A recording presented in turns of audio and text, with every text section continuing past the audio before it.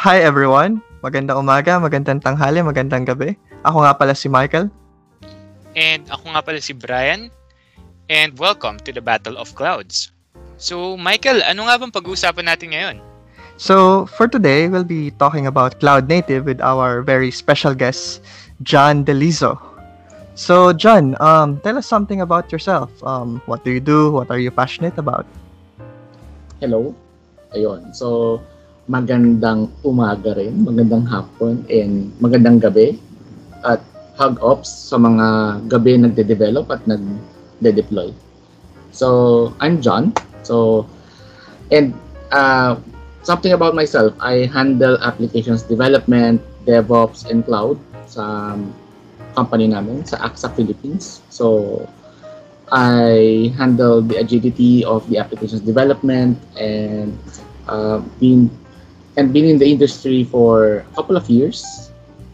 And ayun, mostly focusing on systems development, focusing on .NET, focusing on DevOps, and right now, cloud. Mm-hmm. I actually remember back then when I was still a Microsoft student partner, you were an MVP too, diba, John? Aray ko naman, yes. Pero it's been a journey along with Michael then. So we called Michael back then, and it's I win with the batch of MVPs with when we started the user groups where we started with this. We started with DevOps. Is still back being very very very early days. Niche pa siya noon back then, and then mostly Windows, mostly deployments, mostly .NET, no, Michael, no. So yep. Actually, I remember back then na yan, sobrang amazed ako dun sa mga binibigay niyong talks regarding forgot what it's called nung time na yun, Visual Studio Team Services na ba yung time na yun? I actually forgot, pero dami naging iterations eh. I remember that. It was really amazing, whenever you guys with John and then John and Toto, ayun, I still remember, So yeah, Michael, you have any questions pa ba regarding John? All good. So let's move on dun sa mismong topic natin. Yeah. Mm-hmm. So actually, our topic for today is regarding cloud native, diba? Mm-hmm. So I would like to ask John, kung ano nga ba tong cloud native na to, and bakit nga ba siya tinawag na native? There are a lot of like articles that will tell you about cloud native. No? I'd like to have my own spin on cloud native.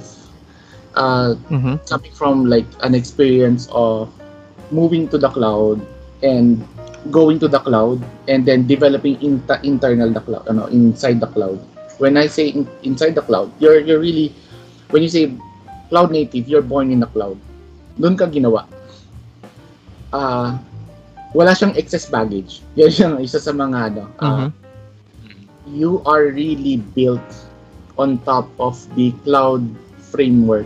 Kung sino mang vendor yan, it doesn't matter. What matters is doon ka ginawa. You're running in an infrastructure which is not your own. It is in the cloud. So maraming spin. Pero ang pinaka thought niya is doon ka dinesign, and you are designed to be used in cloud. So maraming pagkakaiba. So I'm hearing right now a lot of like migration principles and all.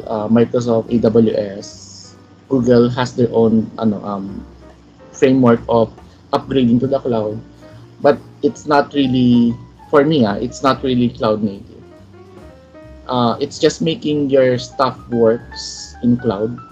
Whereas if you are really cloud native, you're taking full advantage of cloud elasticity, cloud scale, cloud resiliency, cloud security.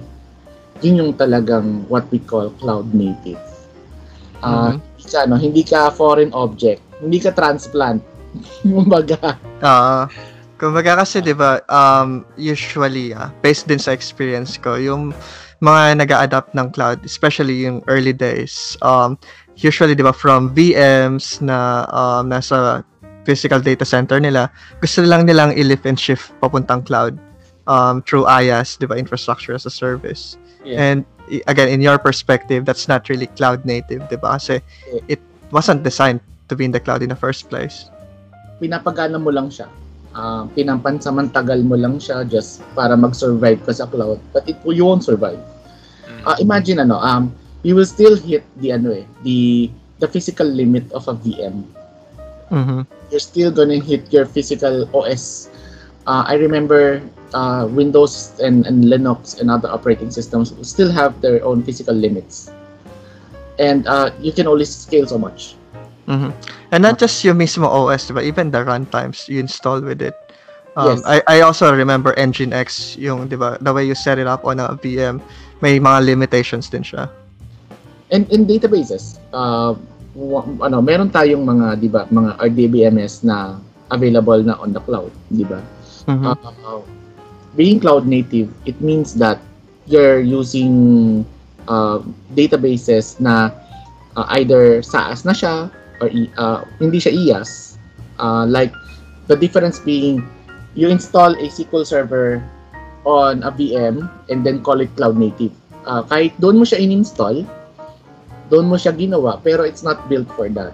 You're still going to be like constrained. Whereas if you have a sharded, shredded Cosmos DB, something like that, you're gonna be, and then that's cloud native. Or gonna be SQL server na cloud, yung single instance, di ba? That's it's cloud. But again, if you're gonna go back and then say, gawin ko kaya, install ko yung SQL server ko sa VM, then that's not cloud native. Well, eto, i-segue ko na din about containers kasi usually mayroong comparison or may correlation between cloud native and containers. In your perspective, ano yung correlation nila? And again, what are containers in the first place? Okay. Going back to the SQL server, magandang segue yan.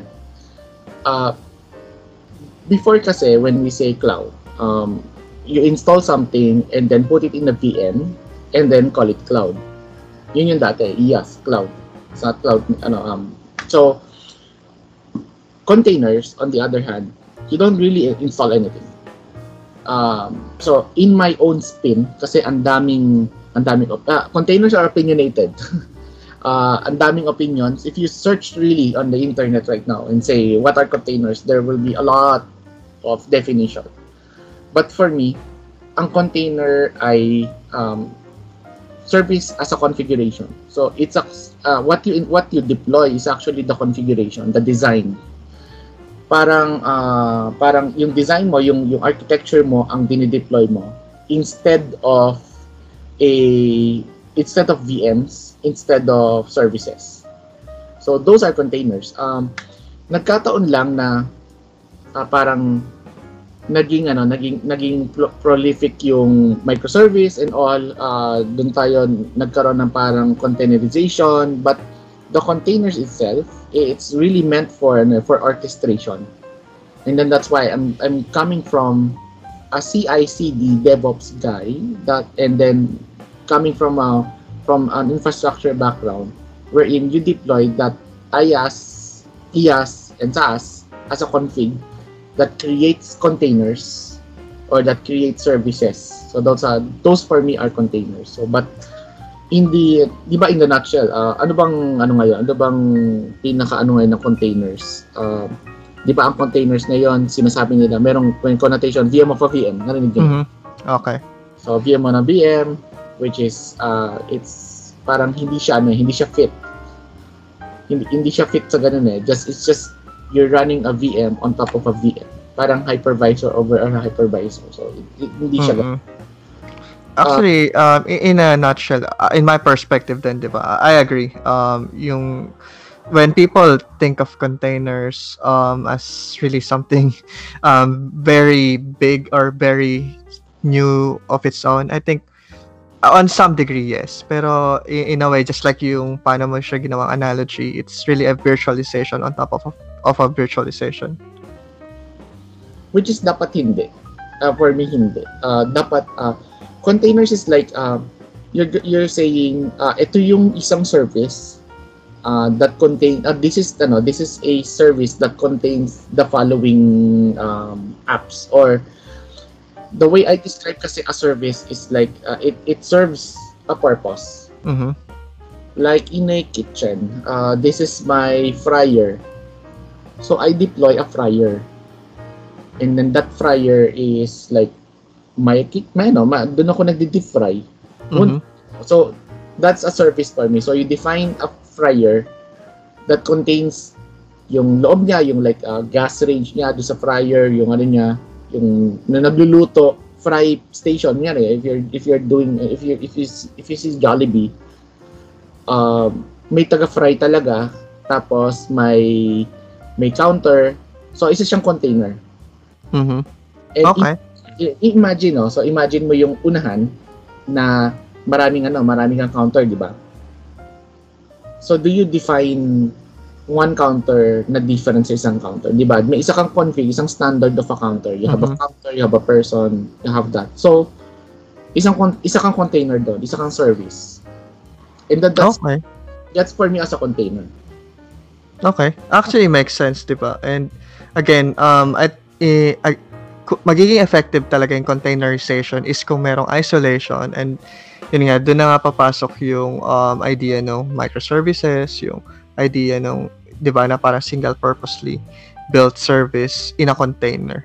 Let's say, instead of doing multiple, just think of it, di ba, na parang sa data access na lang, di ba, na parang as much as possible, you want to separate yung iba't ibang, functionality ng data access instead of creating one big giant service that gets all the data across the whole systems. Yeah, it's like pizza rin eh. Your analogy on microservices, it also jives in the how would you like to slice, or how would you like containerize or compartmentalize your entire application. One example is an e-commerce app wherein sa e-commerce, di ba, meron kang checkout, meron kang fulfillment, meron kang payment. So, if I'm going to compartmentalize that, that's my use cases. Meron akong container or as a group of containers that will do checkout. That checkout would have microservices inside those na magsasabi payout, ganon, go to tawag ito, yung payout, tapos tignan mo yung order, tapos titignan mo kung may stock keeping ka and all. So hindi siya parang hindi siya isang malaking app na nagagawa nun.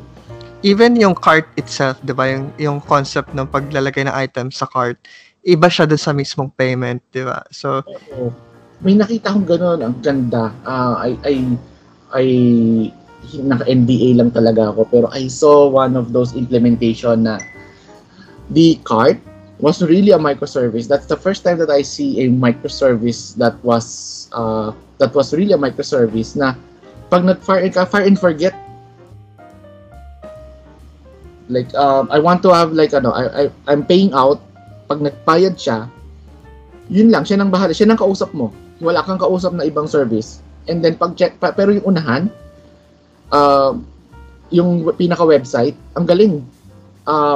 Parang isang website lang kausap mo, pero sa likod, kami nagpa-fire. And at the same time, I think yung orchestration around it, diba? Yung internal communication across those different services you kind of think of it for granted, pero merong complexities around it, di ba? Kaya very important yung orchestration. Kaya nga medyo opinionated yung approach doon. Some would say that the orchestration will be handled by the proxy service proxy service. The translator request, parang API gateway. Or the orchestrator actually can call all microservice. Pero not, are we all Google and are we all like Exactly. Hindi ba may mga gano'n? Hindi, pwede yan. Yung si checkout count, yung si checkout, si Fryer, pwedeng mag-call ng kitchen. And vice versa, pwede sila magtawagan. Basta REST call. Microservice na yon. May mga purists naman magsasabi, hindi, daan kayo application gateway. Application gateway says kung saan kang route pupunta. So, opinionated approach, dapat fit, sabi mo nga, dapat fit for purpose dapat. And I think, di ba, dun papasok talaga, well, mabalik tayo sa topic ng cloud native, di ba? So, yung pinag-usapan natin about microservices, about this, orchestration and stuff, in my opinion, di ba, this thing wasn't built back in the days with a purpose ng mga traditional IaaS or traditional VMs, di ba, or data centers. So I think dun nga mas magiging convenient or mas magiging less complex yung implementation ng mga microservices and containerizations kung cloud native. Would you agree on that? In fact, that's one of the tenets ng cloud native. When you design something, you design it for scale. And if you design it for scale, sometimes you have to break your application apart. And not sometimes, but most of the time, you have to break your applications apart so that each and every module, sabi nga ng mga matatanda, module and components can grow or can multiply on its own. And hindi mangyayari yon kung wala kang containerization and kung hindi ka naka-microservice. So, kailangan microservice ka if you're cloud native. So, right now, function apps, one of the good example ng cloud native technology. You can just run Node.js or you can just run C# function. Tapos it gives you like a service, no. Naalala ko nga pinagtatawanan namin to sa company ko. Before hindi kami makapag-generate ng GUID. Nakakatawa. Kailangan kami. So, may GUID lang, di ba dati sa .NET, we just take system.NET, GUID, di ba? Tas new GUID, New GUID, di ba? Hindi kayo makapag-generate. Sabi namin, sige, ganito gawin natin. Kuha tayo ng function app na ang gagawin niya, return new GUID. Tapos, dahil yung mga tao, mga tamad, sabi, may tagagawa ng GUID. Tawagin natin sa service.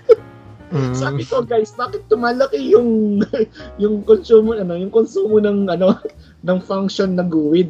Tagagawa lang to ng GUID. So parang even that small, you can actually say na microservice siya kasi it can grow on its own. And hindi siya tied in sa isang system lang, di ba? Na parang, kailangan mo i-scale yung isang system para mag-scale din yung functionality or yung capability ng service na to handle more requests. And yun yung pagkakaiba ng containers, microservice, sa dati nating ginagawa. Umamin ka, dati nating ginagawa to. So, gawa tayo ng e-commerce site. File, new project, new solution, isang ASP.NET website, shopping cart. Or isang tawag nito, ang tawag sa mga tulad na Orchard, yung mga WordPress, di ba? Plugin based na CMS yon. Tapos isang instance. For those isang instance ka, tapos paano mo i-scale? How do you scale it? Di ba? Parang naalala ko rin nun, back in the days, at least na-separate yung web tsaka yung database. So, at least parang design consideration na yun from the beginning. Pero eventually, di ba, parang, again, that one big gigantic CMS Has needs to be, all together, sabay-sabay. So kung sabay-sabay kita taba, sabay-sabay. Diba? Or sama-sama kayo. Like for example, tatlo yung instance na kailangan mo tapos naka-load balancer ka. Let's say, you have an F5 load balancer up front or an application gateway load balancer up front. Even if you have a very robust load balancer, you have to scale yung tatlong tatlo mong web app sa likod. So you have no choice. You really have to scale 3. But if it is a microservice, you just need to scale which is being hit the most, or which module are you hitting the most. Ayun. So that's actually a good segue sa microservice, cloud native containers. And what's the future kaya? Yun yung mas interesado ako. What comes next after this? Okay. Ako, in my honest opinion, diba, well, it should be a hybrid cloud. I mean, I think the future should be hybrid, both in terms of choosing what cloud vendor to use and choosing what infrastructure. Pero let's say there is a counter argument on multi-cloud. They want to move mag-cloud, diba? May mga kailangan pa rin nilang magkaroon ng edge infrastructure. And yun nga, so it's a matter of question. Do you really need like multi-cloud edge implementations if ang infrastructure mo is Microsoft, so or infrastructure mo ay Google or maybe AWS? Ano ba yung mga argument outside of that? Of the cloud native. One of the argument outside of the cloud native is, or inside the cloud native is multi-cloud. And kailangan daw, as containers, kailangan kaya mo siyang dalhin from multi-cloud to multi-cloud. Tinatanong ko nga, ano bang business nyo? So, bakit nyo kailangan mag-multi-cloud? Ibig sabihin, mas malaki ba yung business mo kaysa kay Microsoft? Pag bumagsak si Microsoft or si AWS at si Google, baga, do you really need multi-cloud? Do you really need an edge?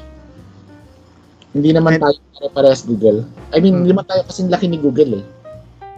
And again, 'di ba? Probably ibang argument dyan is maybe make certain services yung specific cloud vendor na gusto nila i-offer. Pero again, yung strategy nga, it's again, maraming concept around it that circulates. Let's say, yung mga pricing models, yung mga business discounts, di ba? Minsan, dun din kasi yun nag-i-influence dun di ba, Brian?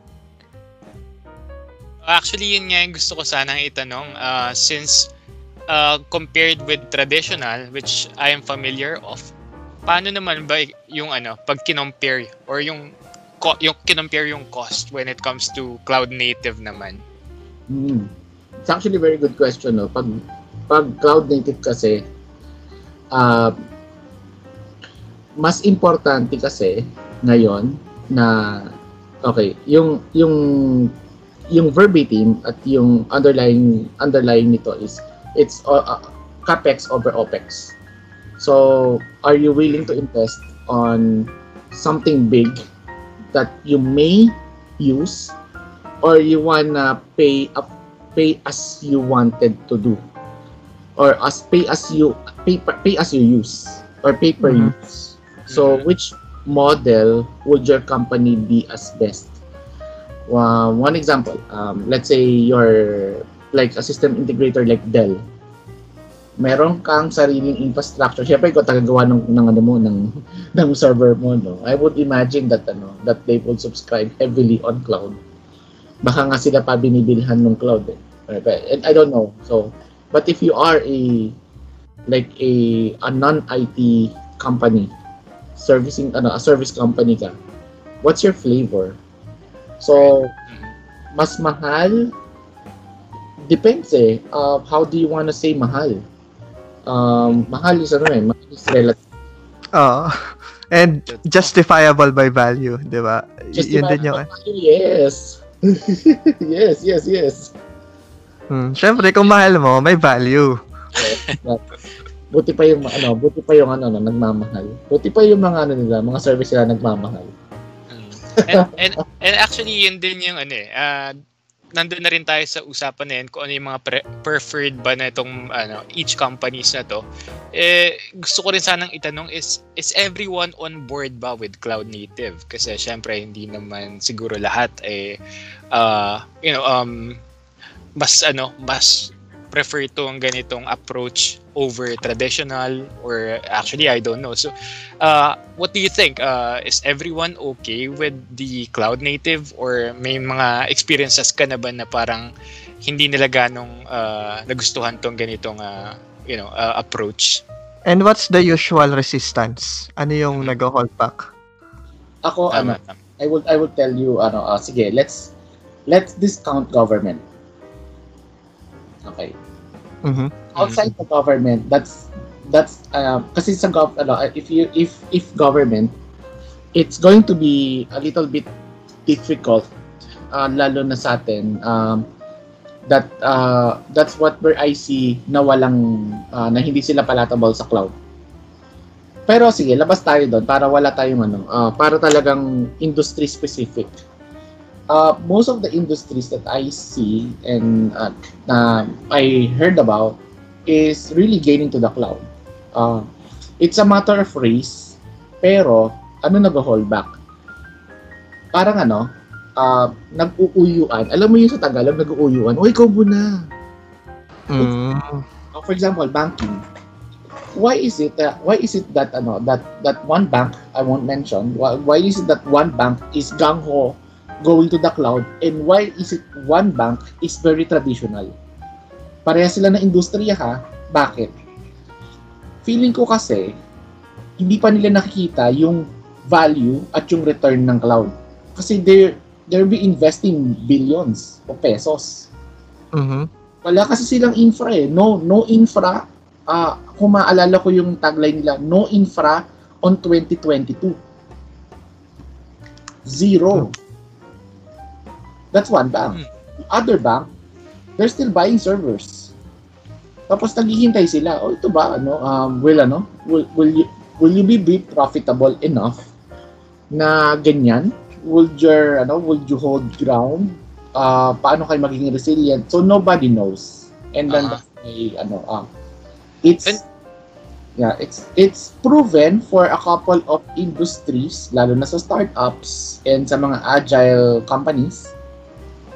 Pero sa more traditional ones, yon. That's actually the best. And I think maliban sa actual, infrastructure and cloud vendor itself, it also comes with yung capability nung company or nung organization to adapt to cloud, 'di ba? I am seeing CIOs right now getting younger and younger. And they are more agile, I suppose. They are more open. And although I agree that it's based on that, what I'm trying to derive is medyo nagiging open ngayon. It's kasi nga lang nag-uuyuan. Ano ba to? Is this what risk are we taking to cloud native? In fact, some of the companies that I saw, meron lang silang certain percentage of going to cloud. May may glass ceiling sila. Mm-hmm. How about yung mga telcos naman? Para kasing nakikita ko na hindi ba sila nagbe-benefit dito sa sa how do I say this, sa cloud native, sa edge use cases? Sila? At what perspective kaya? As a consumer ng cloud? Or as provider ng... As a provider. Mm-hmm. Kasi pag as a provider, I think they have a lot of things to catch up into, lalo na sa Pilipinas. I agree kasi like for example, share ko na lang din dito sa Australia. May mga big telco players dito, talagang heavily invested sila sa 5G and yung edge infrastructure on a location na yung meron silang mga hyper connectivity papuntang cloud and all. Hyper. Diba? Yung some telcos na nag-o-offer ngayon ng yung direct connect talaga papuntang Azure, direct connect from your data center or from actually data center. May nakita ko ngayon nag-o-offer from your Cisco port switch papasok ng cloud. Oo, meron. Padaanin sa sa telecom, sa sa data center mo, wag mo nang padaanin sa big fight sa sa backbone mo. Diretso mo na yung opisina mo kabit mo sa cloud. Di ba? Oo, yun nga eh. And you cannot do that with copper. Yeah, so that's if you're talking about telcos, that's also a really parang government. It's a different topic altogether. Diyan ba ilan ba telco diyan sa dalawa yung major, which is Telstra and Optus, but then maraming mga distributor, I think more than 10 or more than 12. Yung major lang, dalawa na yun. So actually, just one more question on my end. Kasi, personally, itong cloud native, medyo bago lang sa pandinig ko eh. Relatively new for me. And so, dito sa mga companies na mga pinanggalingan ko and currently, na winaworkan ko, this is very new to us then. And honestly, based sa mga narinig ko from our discussion, sobrang interesting and I really hope na someday magamit din namin to into some of our projects. So my question is, do you think or do you see the cloud native being as big as it should be in maybe next couple of years? It's already here. I feel like hindi kasi siya ganong ina-embrace ng mga marami na. I think may meron din kasing knowledge gap or parang disparity around. O kung kunyari sa AWS, diba? Kung naka EC2 ako tsaka S3 bucket ako, cloud native na ba ako? Diba? Parang merong mga ganong diba, purist dispute. Diba? Diba? Na parang kailangan naka-container ako, kailangan naka-Kubernetes ako and everything para masabi kong cloud native talaga ako. So, I think eventually, yun yung kailangan mag-evolve as a concept. Yung Kubernetes merong file access. Sabi ko, saglit lang. Saglit lang ha. Magkaiba yun. Saan mo nalagay lang file? Okay. Hindi ka naka-container. So, yeah, you have to put it in Kibana or some of the some log parsing. So, going to your point, yes. Hindi siya it's made knowledge disparity, and sometimes it's a little bit opinionated na nga, no? Sobrang opinionated na talaga. So, I mean, again, speaking of opinions, ang dami pa natin pwede maging pag-usapan or next episodes about this. Pero unfortunately, we need to end this episode. So wrap up na tayo in terms of Brian, ano bang mga key takeaways natin for today? Well, personally, for me, again, cloud native is very new, and I actually thought before that cloud native is related to mobile native development, and ngayon natatawa na lang ako sa sarili ko na iniisip ko yun before.